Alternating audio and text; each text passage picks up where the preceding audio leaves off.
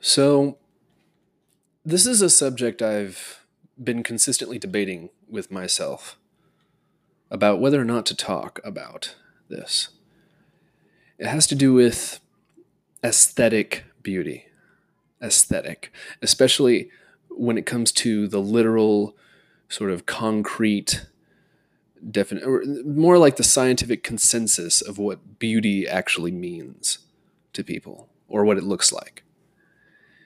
The reason why I'm nervous about mentioning this at all is because what I think is our society, particularly I think Neo American sort of Western society, has turned into this culture of whining, lazy, ugly people who don't care about perfection in any aspect of life, whether it could be anything. It could be washing clothes, something as mundane as that, or polishing silver, or having a sense of style, aesthetic style, or speaking well, or excelling in some hobby or pastime, or even being healthy enough to have an amazing body or face if they try, like, just keeping yourself fit, or at least, clearing all the zits off your face, anything like that. Just trying to make an effort.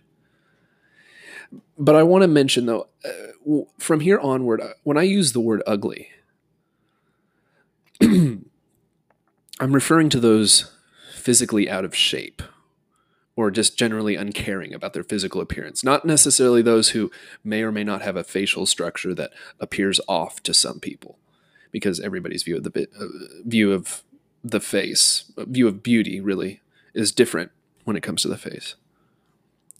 So don't think I'm talking about that.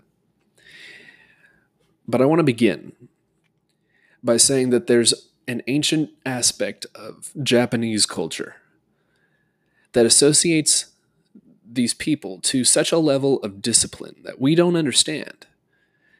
And it's because they're taught from an early age to be polite and to pursue all things that they set their mind to with utmost precision. That could be as complex as creating an amazing piece of art like me. Or it could be as simple as pouring a cup of tea. Doesn't matter what it is. It's done with a desire to get it done not only correctly, but to the best of their ability, the best of their ability. And if they know they can improve, they don't just set it aside. They actually try to improve. What I'm trying to point to ultimately is this intolerance of those who dare say things like, "Oh, that's not good enough," or "I like," or "I dislike that politically correct idea," or "this person is ugly looking in that outfit," or that state of poor diet or health or anything. I've seen countless articles that everywhere about these terrible and unrealistic examples that photoshopped celebrities are supposedly they're infecting the minds of the average boy or girl or man or woman among us. But I say this: there is nothing more ugly or sinister than someone who doesn't aspire to something better than who they are. The difficulty that those who hate the media, quote unquote, in the sense of fake aesthetics, they would call it, the difficulty that they have is how to get the idea of aesthetic improvement across without making themselves appear insensitive to those who do the best they can, yet will never hope to achieve certain levels. And in this regard, I find that most mainstream articles out there against unrealistic aspirations, they would say, what they do is they just ignore the issue of perfection altogether, while solely focusing on how, well, Photoshop and movies and television and magazines and all those people are the bad guy. There's no solution given, just let you be you, they say. I think that is a ridiculously absurd statement. I think this is a better statement. Always aspire to reach the best you can be. And after that, reach a little more. Now, a lot of people have marveled at my expertise that I have in my charcoal artwork and are even more astonished when I say, oh, well, it's just a hobby, right? And then the typical response that I've heard almost every time would be around the lines of something like, well, the best I can do are stick figures. But why? Why did you never want to excel in drawing if you found it so amazing and wished that you could do it yourself? I think it would be most likely just laziness. Many would argue it's actually, I think, because they would say they have no time. But I would argue back that they always have time to learn something new. Concerning my drawing ability, people have sometimes said that I have a gift. That's ridiculous. The best I could do when I was 16 years old was stick figures, just like they say.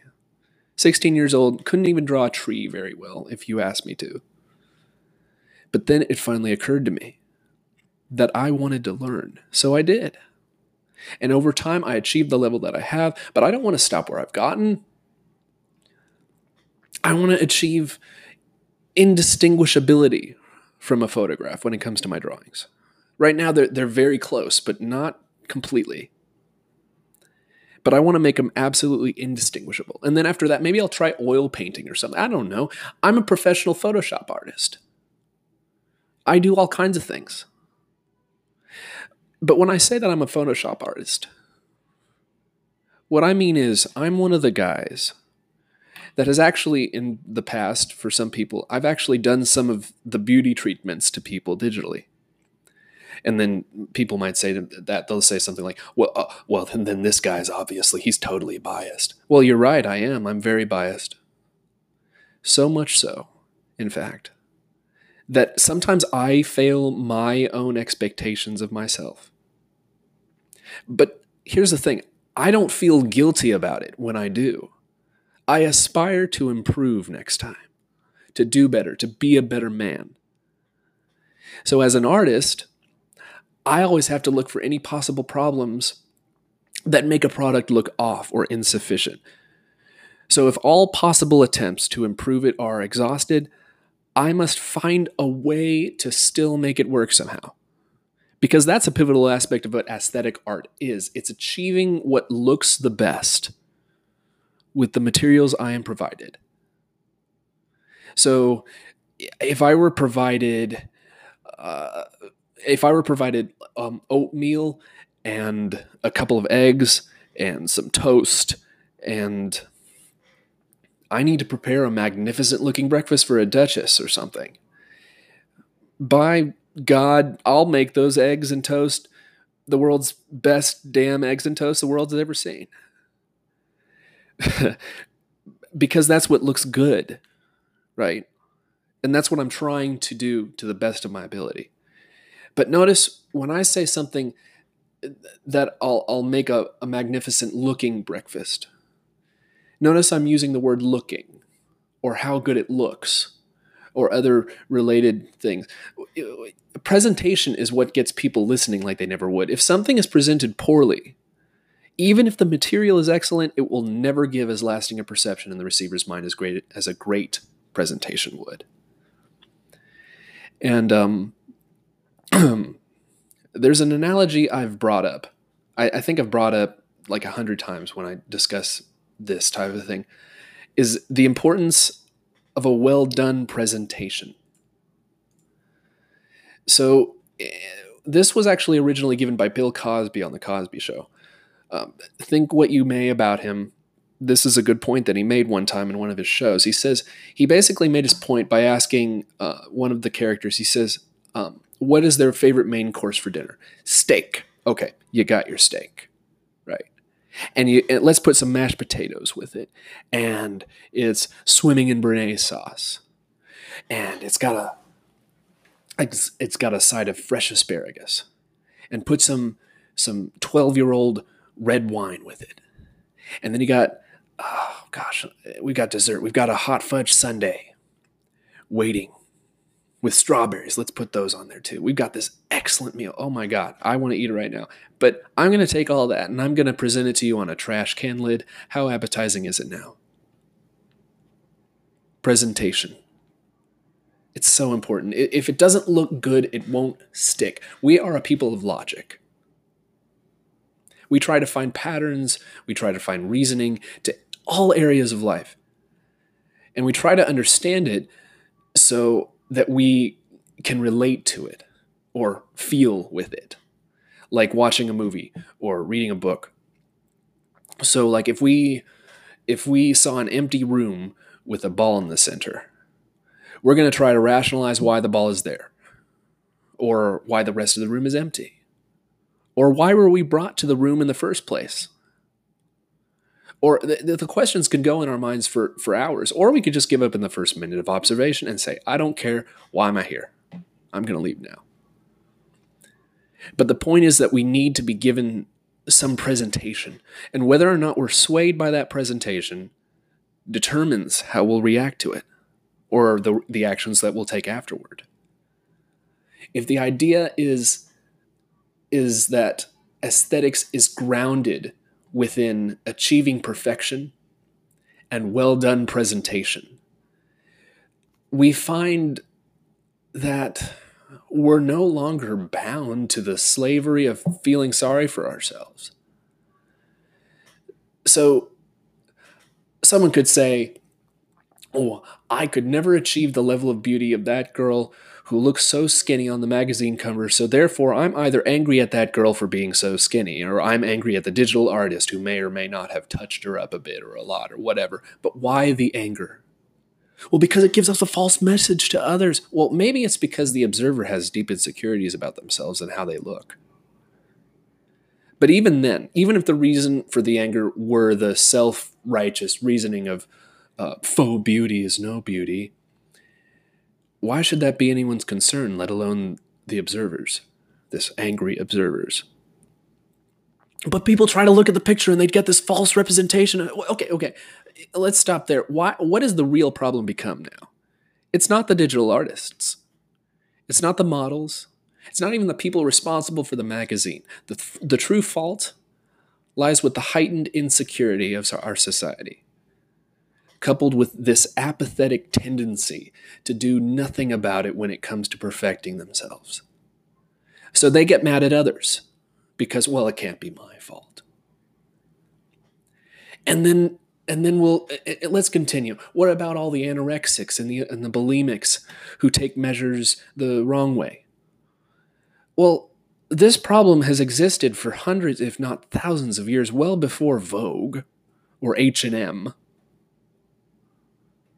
Now, it's true, it's become more common in the 20th century and onward, but still much rarer than many media outlets would have you believe. It's like the reasoning for, and I don't want to get too controversial, but this particular reasoning for abortion is kind of out of date. It's the reasoning for abortion being done to protect the life of the mother.